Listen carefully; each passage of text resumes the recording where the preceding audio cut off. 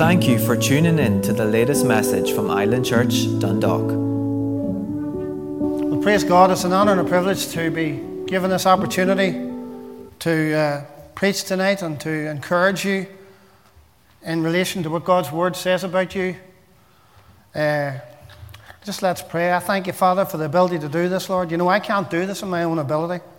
I need you, Lord. I need you working with me, Father God, to do it. I need your Holy Spirit speaking to me, Lord, speaking through my lips like the pen of a ready writer, Lord. So I thank you, Father God, for the ability to manifest what you've given me, Father God, for your people, and then be encouraged and edified and built up, Lord, and come out of this place expecting breakthrough in their lives in every area. In Jesus' name, amen. Well, praise God. I spent a bit of time this week searching for a word of God, a word in season. I spent time in the mountains, and I climbed a mountain, and God spoke to me the whole way up that mountain about things to say. And I got up the mountain quicker than I've got up it many times before, because I didn't realise how fast or the area I was getting, because I was just speaking into my cordless or my telephone the things that God was saying to me. It was a tremendous time. You know, it's wonderful to be back in church. It's important to be back in church. It's an honour to be back in among you. It's wonderful to see you all. And I'm just so encouraged to be here tonight. Thank God the church is open again. It's wonderful. You know, the Bible says that God is a rewarder of those who diligently seek Him. And you know, there's a benefit to be diligent. But being diligent altogether is not the whole and be all. There's a benefit in that, but there's more. You know, I was just reading a story the other day in John 5. I'll just paraphrase here. I'm not going to read it out of the Bible, about the man at the pool of Bethesda. Now, that was a good man. He was diligent. He was turning up there every year for 38 years. 38 years he turned up at the pool of Bethesda. He was paralysed. He rolled his bed out and he lay beside the pool of the Bethesda. And the legend went that when the angel come down and troubled the water in the pool of Bethesda, the first person into it got healed. So Jesus comes along the road and he says to that man, he says, "Wilt thou be healed?" And he said, well, I'm paraphrasing here. He says to Jesus, here's the thing. He says, "I can't move." And he says, whenever the angel comes down and troubles that water, I shout over to Joseph and I say, "Get me into the water." And you see that blind man there? He's in like a bullet. He says, "Too late for me." He was turning up there every year, year after year, day after day, for 38 years, expecting nothing really. Because whenever the opportunity came along, he wasn't in faith to get into the pool. He didn't expect to get healed in the pool. He was turning up there sort of just out of religion. That's all he was doing. But through the mercy of the Lord Jesus Christ, he was healed. And Jesus said, "Take up your bed and walk," and so he did. So praise God for the mercy of God. But I was just thinking, you know, it's not just good enough to be diligent and turn up to church. You need to turn up to church and hear what the Holy Ghost is saying to you. Because every time we turn up here, God has a word in season for us. I come here expecting to hear from God. Take ears to hear and expect to hear what God has for you. I remember working about 10 years ago in a church that I went to for 20 years. And a man who was a lovely fella walked past me as I was working in this church. And he started pouring his heart out to me, for no particular reason at all, about all the things that was going wrong in his life. He says, "I'm having problems in my personal marriage life. I'm having problems with my finances. I'm having problems here, my physical body. I'm having problems with diabetes. I'm having this problem, and I'm having the other problem." And I says to him, "Jimmy Joe, would I tell you something? Let's me and you call ourselves into remembrance of what the Word says." And you know what he said? He says, "I don't know what it says." He was going to church, and as much as I was, for years and years and years. I mean, we went to a good church. We heard the Word of God. We knew who we were in Christ Jesus. And he had not one clue, after all them years, of who he was in Christ Jesus. I mean, he could have sat in a church meeting and walked out to the door, and you'd have said, "Jimmy Joe, what was that about?" He couldn't have told you. You know, we need to know what we need to know what God's saying to us in church. We need to have our ears open and expect to hear from God. You know, just because this world and this world's outlook and the future for this world doesn't look great, you know, we need to not let the world steal our dreams and our visions and our aspirations. You know, we all know there's a pandemic out there, and we all know that the world's saying that this is going to happen, that's going to happen, and the other's going to happen. But how many of you know the Bible says in Jeremiah 29 verse 11, God says, I have plans for you. You know God has plans for you individually. God has plans for us. And it doesn't matter what's happening in the world. We need to not drop or let go of the visions and the dreams and the aspirations God has for us. Your job is to press into the things of God, to the God-given dreams that He has given you. It doesn't matter what other people say. It doesn't matter what you see around you. We go on what the Word. Get around people of faith. Get around your faith family.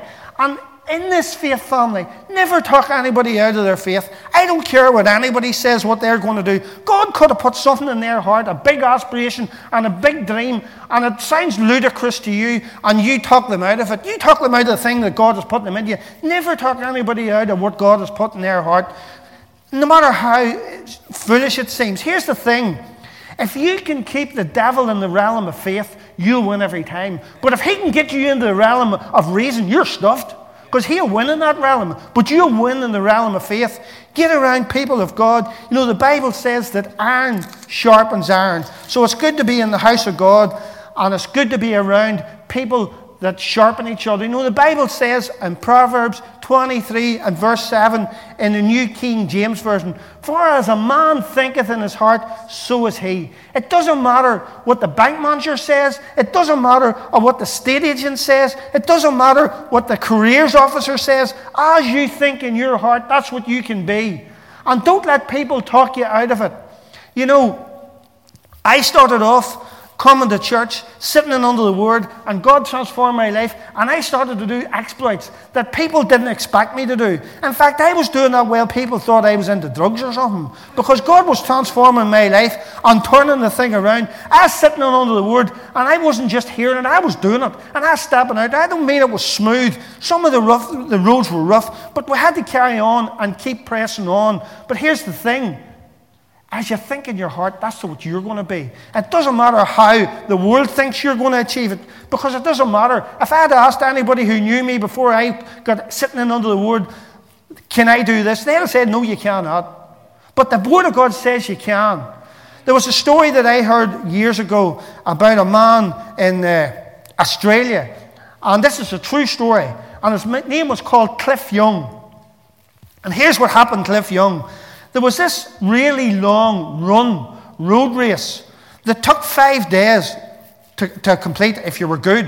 And it was 514 miles, 875 kilometres.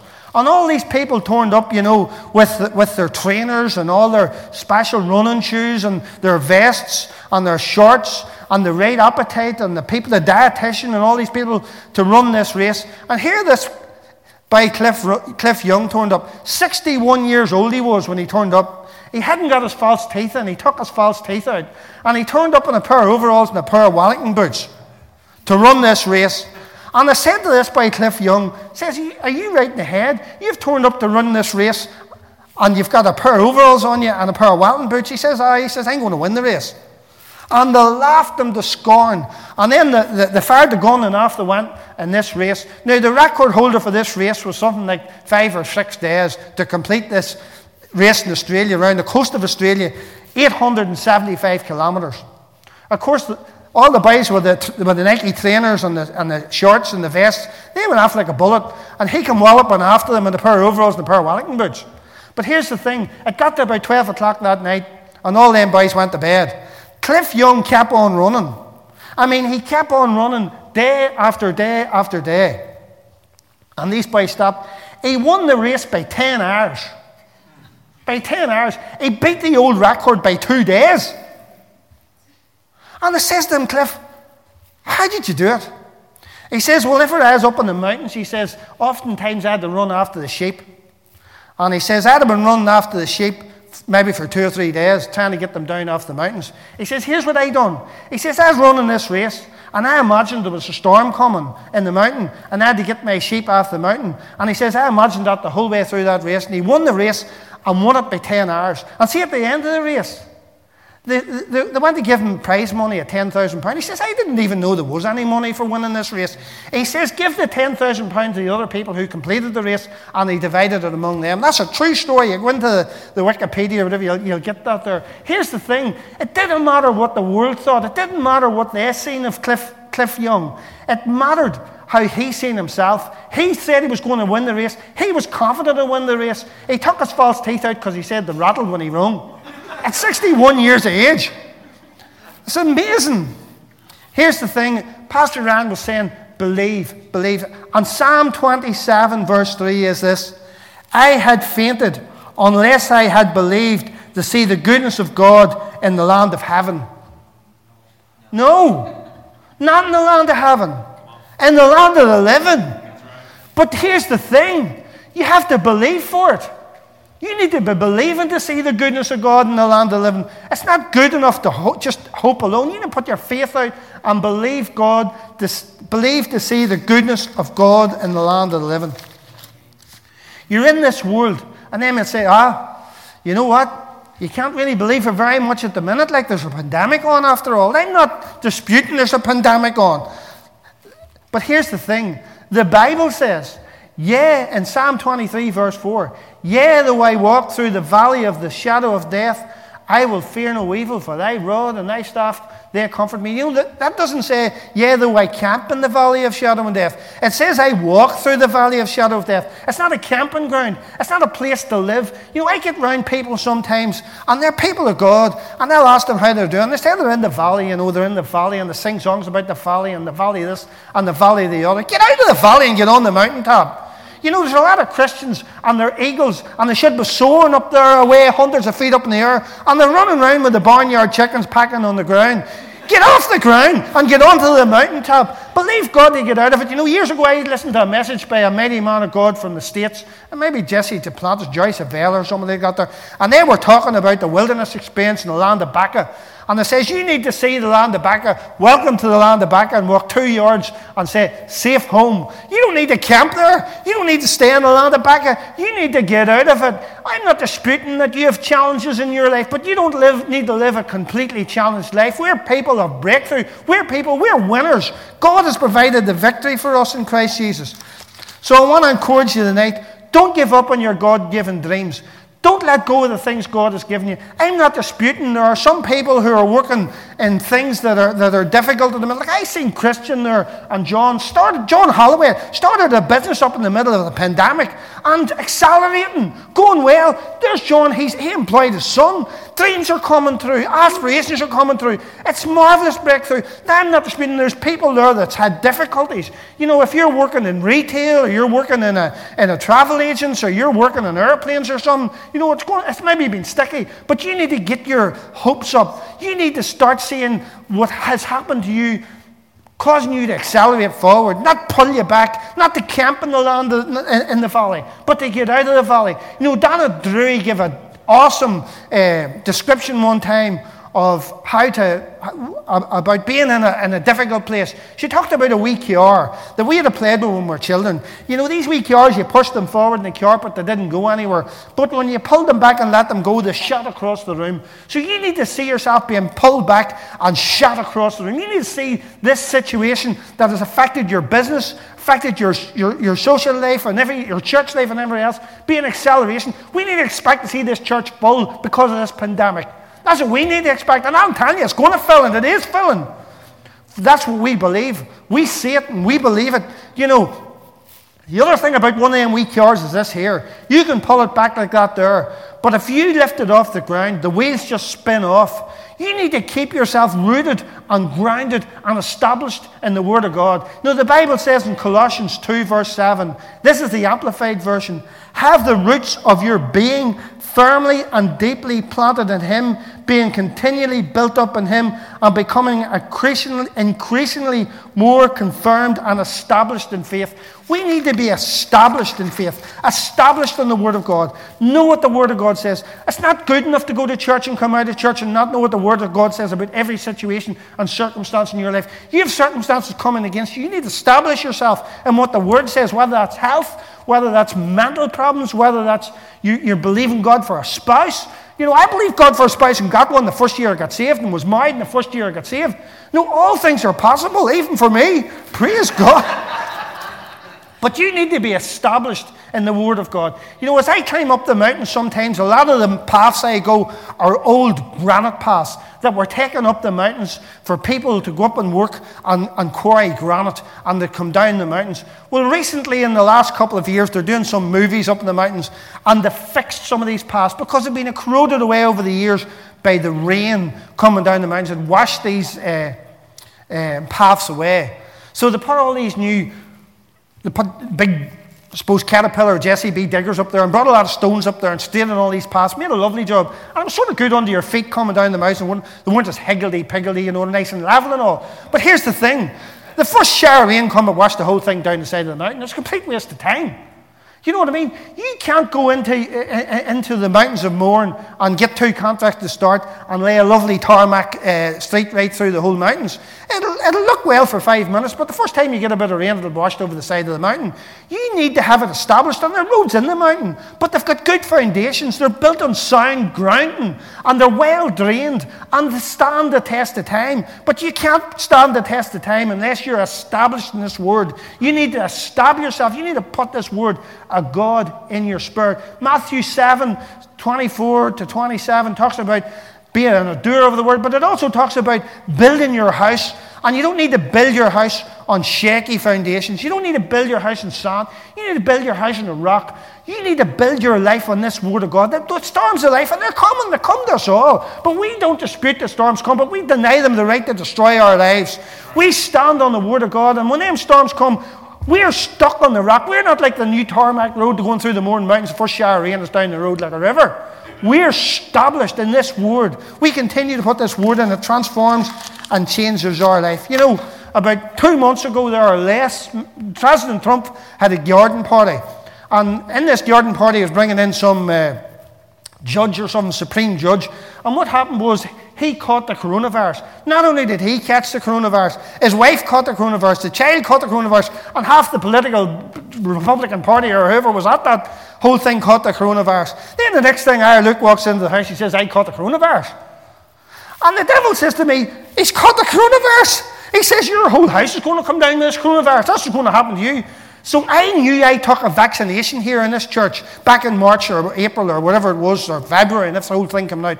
And I went back up and I stood in that Word, and I took authority over that coronavirus. Now I was working with Luke, I was with him every day, Paul was with him every day. I'm not denying about, you need to wear a mask or do whatever the government's telling you to do. But here's the thing, I didn't wear anything, and none of us took the coronavirus. I didn't take it, Christian didn't take it, Zoe didn't take it, Paula didn't take it, and I want to glorify God for that there. But here's the thing, and I took authority over Luke. Now, he had symptoms of it. He had fluish symptoms. He lost his taste and smell for a lack of days. But praise God, he came out of it. We spent 2 weeks working in cures. And I rebuilt a bicycle. We had a good time. So don't worry about the coronavirus. Take authority over it. This world is preparing for a massive slump. They're calling it, this is going to be as bad as it was in the 1930s. The good thing about Trump, I'll have to say about him, he says, we're going to have a tremendous bounce back. Now, I don't know if he's going to come into power or what's going on in the United States of America. It doesn't affect us ultimately because we're rooted and established on the Word of God. But here's the thing, we need to have a bounce back ability, spirit in the inside of us. We need to see ourselves bouncing back. You know, I used to watch football. I didn't watch it because back in the 70s and the early 80s, there was a thing called the European Cup, which was the Champions League, which is not the same load of rubbish that you watch now. It was the champions played football with each other. It wasn't the 4th, 5th, 6th, and whatever. It was the champions. And at that time, the champions, I used to watch the English football at that time, and the only team was ever champions in the 70s was Liverpool. I used to think nobody else, whenever you're that young, nobody else could be champions. Liverpool were the champions. And they used to play in the Champions League, and I used to listen to it on the radio. But here's the thing about Liverpool in them days, certainly, and probably a wee bit now too, but in them days, they didn't know when they were beat. Like, if they weren't won, I had been listening to the radio back in the late 70s and the early 80s, because there was no television to watch it. You had to listen to the radio. And Liverpool would have been playing some European team, Real Madrid or whatever, and you'd listen to the radio, they're getting beat 1-0, but you knew they were going to come back. And there was this footballer that played for them, and he was hopeless. He had put him on from the start, but if you brought him on for the last 10 minutes, he was a superstar. And they called him Super Scrub, and the same was David Fairclough. And they kept bringing him on. And every time David Fairclough from Monty scored a goal, Liverpool got back into the match. And they were always getting goals in the last minute. They were never beat. The match was never over for Liverpool in them days. They were a team that knew how to bounce back. You know, there's some teams and some players that if they got 1-0 down, they may as well get beat 6 because they dropped their heads. We don't need to be them that drop our heads. We need to get our head up and our chin up and our shoulders back and press on forward and have bounce back ability. Your outlook will determine your outcome.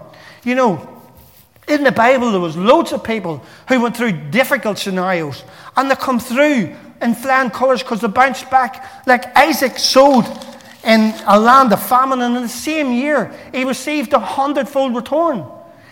Joseph was betrayed by his own family and was thrown into slavery, but he had a tremendous bounce back. He became the saviour for his own family, he was the ruler of the whole of Egypt. Moses, he had a great comeback. He was floated down the river in a basket.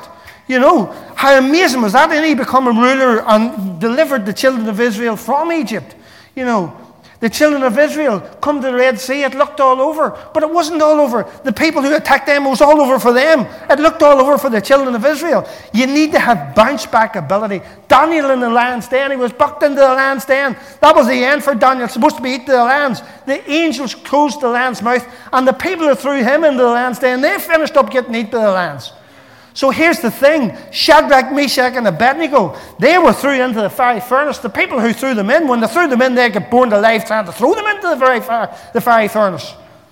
But there wasn't even the smell of smoke of them. The Lord was with them in the fiery furnace, and there wasn't even the smell of smoke of them. What a bounce back.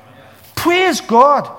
Jesus, what a bounce back. They had him crucified. They thought it was all over. The devil thought he had won. But little did he know, Jesus went into hell, took the keys of hell and death, raised the third day, bought our salvation, our victory from mental pressure, our victory from debt, and our victory from all the attacks of the devil. He came up victoriously and gave us that victory. The Apostle Paul, he was shipwrecked. The Apostle Paul was beaten. The Apostle Paul was imprisoned. He was stoned to death. There were so many things that happened to Apostle Paul. I believe Paul just kept bouncing back. He was a person who never knew when he was down. He never accepted being down. He kept bouncing back. There may have been a tough time. It may have been a tough time for you. But I believe you're about to see the goodness of God in the land of the living if you don't faint. God's going to surprise you. And surprise you what you can do. But you know what you need to do? You need to keep running. You need to keep pressing on. You know, sometimes when you're running and you're pressing on, you can get tired. You know, it's a very famous thing whenever athletes are running, in particularly in the marathon. There's a place in that marathon they talk about around 20 miles or something where they hit the wall, where it feels like they can't go on and they can't press on anymore, but they keep going, and all of a sudden they break through the wall and it's like they're at the start of the race again because they've got their mojo back, they've got their ability to run back. You know, whenever I was working years ago, it's a funny story, I was working years ago in Hull Beach in England, in a wee man's house. I was putting a pane of glass in his house, and he had one leg, but he fought in the Second World War, so he did. And I was happening to watch the Olympic Games at this time. This is just a funny story. I happened to watch the Olympic Games at this time, and I says to him, that's powerful the way them people can run, you know, 26 miles in a marathon. He says, a marathon? He says, I know nothing about running. He says, I fought in the Second World War. He says, we pushed the Italians away up into the north of Africa and we were winning the war. The next thing, the Germans brought Rommel in. And he says, he chased us. And he says, I run for my life. He says, I run for about 6 days. He says, and I didn't stop running because I stopped running, I was dead. And he says, every corner I went round, there wasn't somebody howling a glass of water out for me. He says, I had to keep on going. It was either run or die. It's wonderful what you can do when you have to do it, he says. It's wonderful, you know, when the rubber hits the road, what you can do. Whenever you have to do it, you know you have no choice no matter.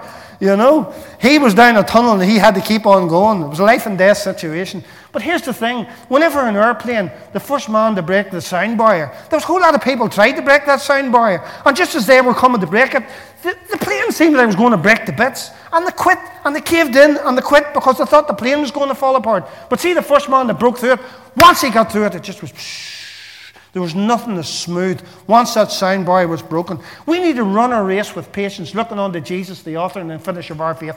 They say when we run the race, it's important how you start a race. It's important how you finish a race. It's important in the middle of the race. But here's the good thing. You need to finish your race. The Bible says that Paul ran his race and finished his course that was set before him. We need to finish our course. We don't need to cave in because there's a bit of difficulty in the world. We're in this world, we're not of it. We need to press in and continue to get what God has for us. Don't give up. Keep going. That's what I want to say to you. Whenever I was a wee fella in the early 70s, about Summer Rose's age, I was only maybe even late 60s, you know, there was these wee toys come out, and there were wee egg-shaped creatures. And there were wee boys and wee girls and a man and a woman, and they used to play in wee swings and all, and they used to go down wee slides and all, and they were egg-shaped with a weight in the back of them, and every time you pulled and pushed them over, they came back up again. And there used to be a wee saying, "Weebles wobble, but they don't fall down." You know, we need to, in a sense, be a wee bit like that. I don't care if you take a wobble. I don't care if you feel like if you fall down. No, the Bible says a righteous man falls down 7 times, but gets up. If you fall down 7 times, get up 8. Get up again. Come on. Praise God. You know, there's people on this earth that I've seen in my lifetime. How am I doing here? In my lifetime. And they inspired me. And I believe God used these people, not because they were great Christian people, but because they were great people at not refusing to give up. And one of the people who I greatly admire, and if things are tough, sometimes I go and read a wee bit about him. It's called Winston Churchill. Winston Churchill, as a wee boy, grew up in Dublin, Ireland. And at 6 years of age, or 7 years of age, they sent him to boarding school. And the records in boarding school said he was disruptive and very poor academically. He hadn't got much gumption. That's essentially what they were saying. And then at the age of 15, Winston Churchill decided that he was going to be a soldier and join the army. So he applied the Royal Sandhurst to get into Sandhurst, and as he went to go through the what you had to do as a sense to be good enough to get into Sandhurst, he failed. So he came back after he learned why he failed and tried again, and failed again. And he came back the third time and eventually become in the Sandhurst. He became a soldier by training and keeping and being persistent. He was a persistent man. At 20-odd years of age, very young man, 21 or so, he decided he'd go into politics and become an MP for Oldham in England. And the first time he went, this was a Conservative seat. He was coming in as a Conservative. He was supposed to win, but he failed. He lost out. Somebody else got in. But he came back 4 years later and got in. Then there was a thing, before that actually, after that, actually, the First World War happened, and Winston Churchill done well in politics and got well up in the British government and became Lord of the Admiralty. So he was responsible for the Royal Navy. And the whole British, Irish, American, Australian, all the armies of the Allied forces were bogged down in France and Belgium in 100 miles of trench warfare, a stalemate where nobody could get anywhere. Because Winston Churchill came up with this great idea. He says, we'll attack the German forces we'll go through the Dordogne, the Dardanelles, which is a 38-mile strait off Turkey, where they can get a line through to their allies in Russia at the time, who were an ally of them. However, whenever he sent the boats down the Dardanelles, 3 destroyers got destroyed by mines, and 3 of them got disabled. It was a total and complete disaster. So then what he decided to do was, what we'll do is we'll attack the enemy in Gallipoli, which just before the Dardanelles, by an army force. And it was mostly English, Australian and New Zealand troops. And I mean, it was a horrible war. Lots of people lost their lives and became a complete stalemate too. Cost loads of money and loads of effort and was a complete disaster. But here's the thing. Winston Churchill was humiliated and made to look like a wee boy because of that whole situation. And he left the government and went and fought on the front line of the forces in Belgium or France. And they say he was at one stage from the front line only 100 yards from a young man called Adolf Hitler in the First World War. Well, after the war was over, he still stayed in government and made another really big mistake in relation to gold standard. He brought the pound in too strong, back into gold standard, and nearly broke the whole nation. Another really bad mistake. And he was basically put into the wilderness in politics in the 30s. However, throughout the 30s, he noticed something that was happening. What happened after the First World War? The German people were good people, but they were given an awful burden. After the First World War, there was a treaty signed in Versailles. The German soldiers had to come up into Paris and sign a surrender in a train cabin in Paris. And there was a tribal treaty done, which meant the German people were going to have to pay for the war for generations to come. And it put a big dark cloud over Germany, and it gave rise to a demonic force in a young man called Adolf Hitler, who got the youth and created the SS over a number of years and become a massive fighting machine. Well, Winston Churchill warned the British people of this, and nobody took notice of him. They laughed at him. He was a complete laughingstock. However, whenever they eventually caught on that this was a real dangerous situation, Winston Churchill got into government and became the leader of the British government. And essentially, when everyone else was quitting and gave up, he kept on going. It was necessary to keep on. It was a man God brought for the time and the season, and he kept on going till they got victory in that war. And it was a marvellous turnaround. But if he hadn't had all them defeats in the past and continued to get up, the chances are he would never get up there. Another man who I was really encouraged by was a man called George Foreman. In 1973, George Foreman became the heavyweight champion of the world. And he was a young man in his 20s. He had a tremendous physique, and he knocked out a guy in the second round called a great boxer called Joe Frazier and become the heavyweight champion of the world.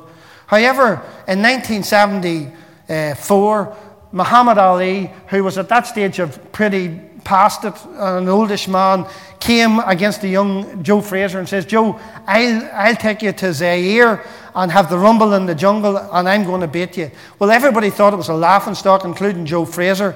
But anyway, he went to Zaire in the rumble of the jungle, and in the 8th round, because of the heat, there was a corrugated iron roof, and the heat of that whole thing, Muhammad Ali knocked out George Foreman and became the heavyweight champion of the world. And that was a good opportunity for George Foreman to hold his hands up and quit and say, "It's all over for me." In fact, he tried to carry on for another few years. In 1977, he eventually retired after Michael Moore beat him in another heavyweight fight.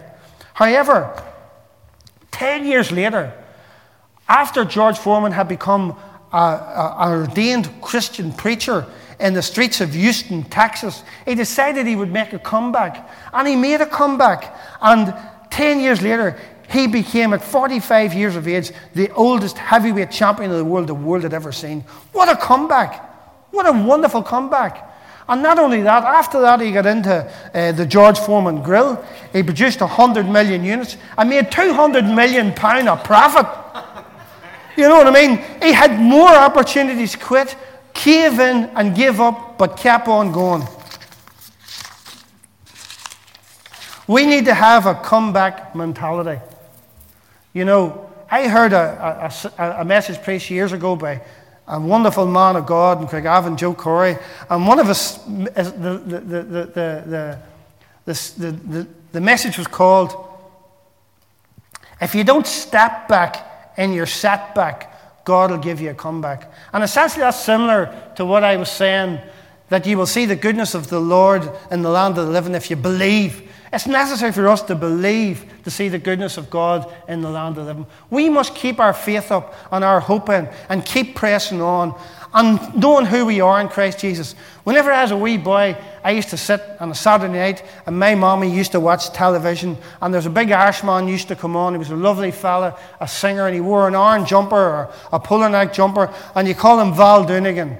And Val Doonigan used to sing a wee song, and it used to go something like this: "Walk tall, walk straight, look the world right in the eye. That's what my mommy told me when I was about knee high. She said, son, be a good man and hold your head up high. walk tall, walk straight, look the world right in the eye. You know, as Christians, as overcomers, as winners in life, we need to walk tall, walk straight, look the world in the eye, knowing this, that we are going to win in the affairs of life. For greater is He that lives in us than he that lives in the world. And we are more than conquerors. So praise God. I thank you, Father God, for the ability to share this message that you give me. I thank you, Father God, that it's a blessing. And it's a blessing to me, Father God. I'm going to carry on. I'm going to fulfill the dreams and aspirations that you've given me. And I believe, Father God, that everyone here will be encouraged, Lord, to press on. And if they're having a difficulty because of this pandemic, that their business or their whole situation is accelerated, Father God, because of it. I'm believing you, Lord, for the acceleration of this church. I'm calling every chair full in here, Father God, very soon, Lord. And I thank you, Father God, that we are not barnyard chickens. We're eagles, Lord. We're not in the valley. We're on top of the mountain. And we're ruling and reigning because of what you've done for us. Thank you, Jesus. In Jesus' name, amen.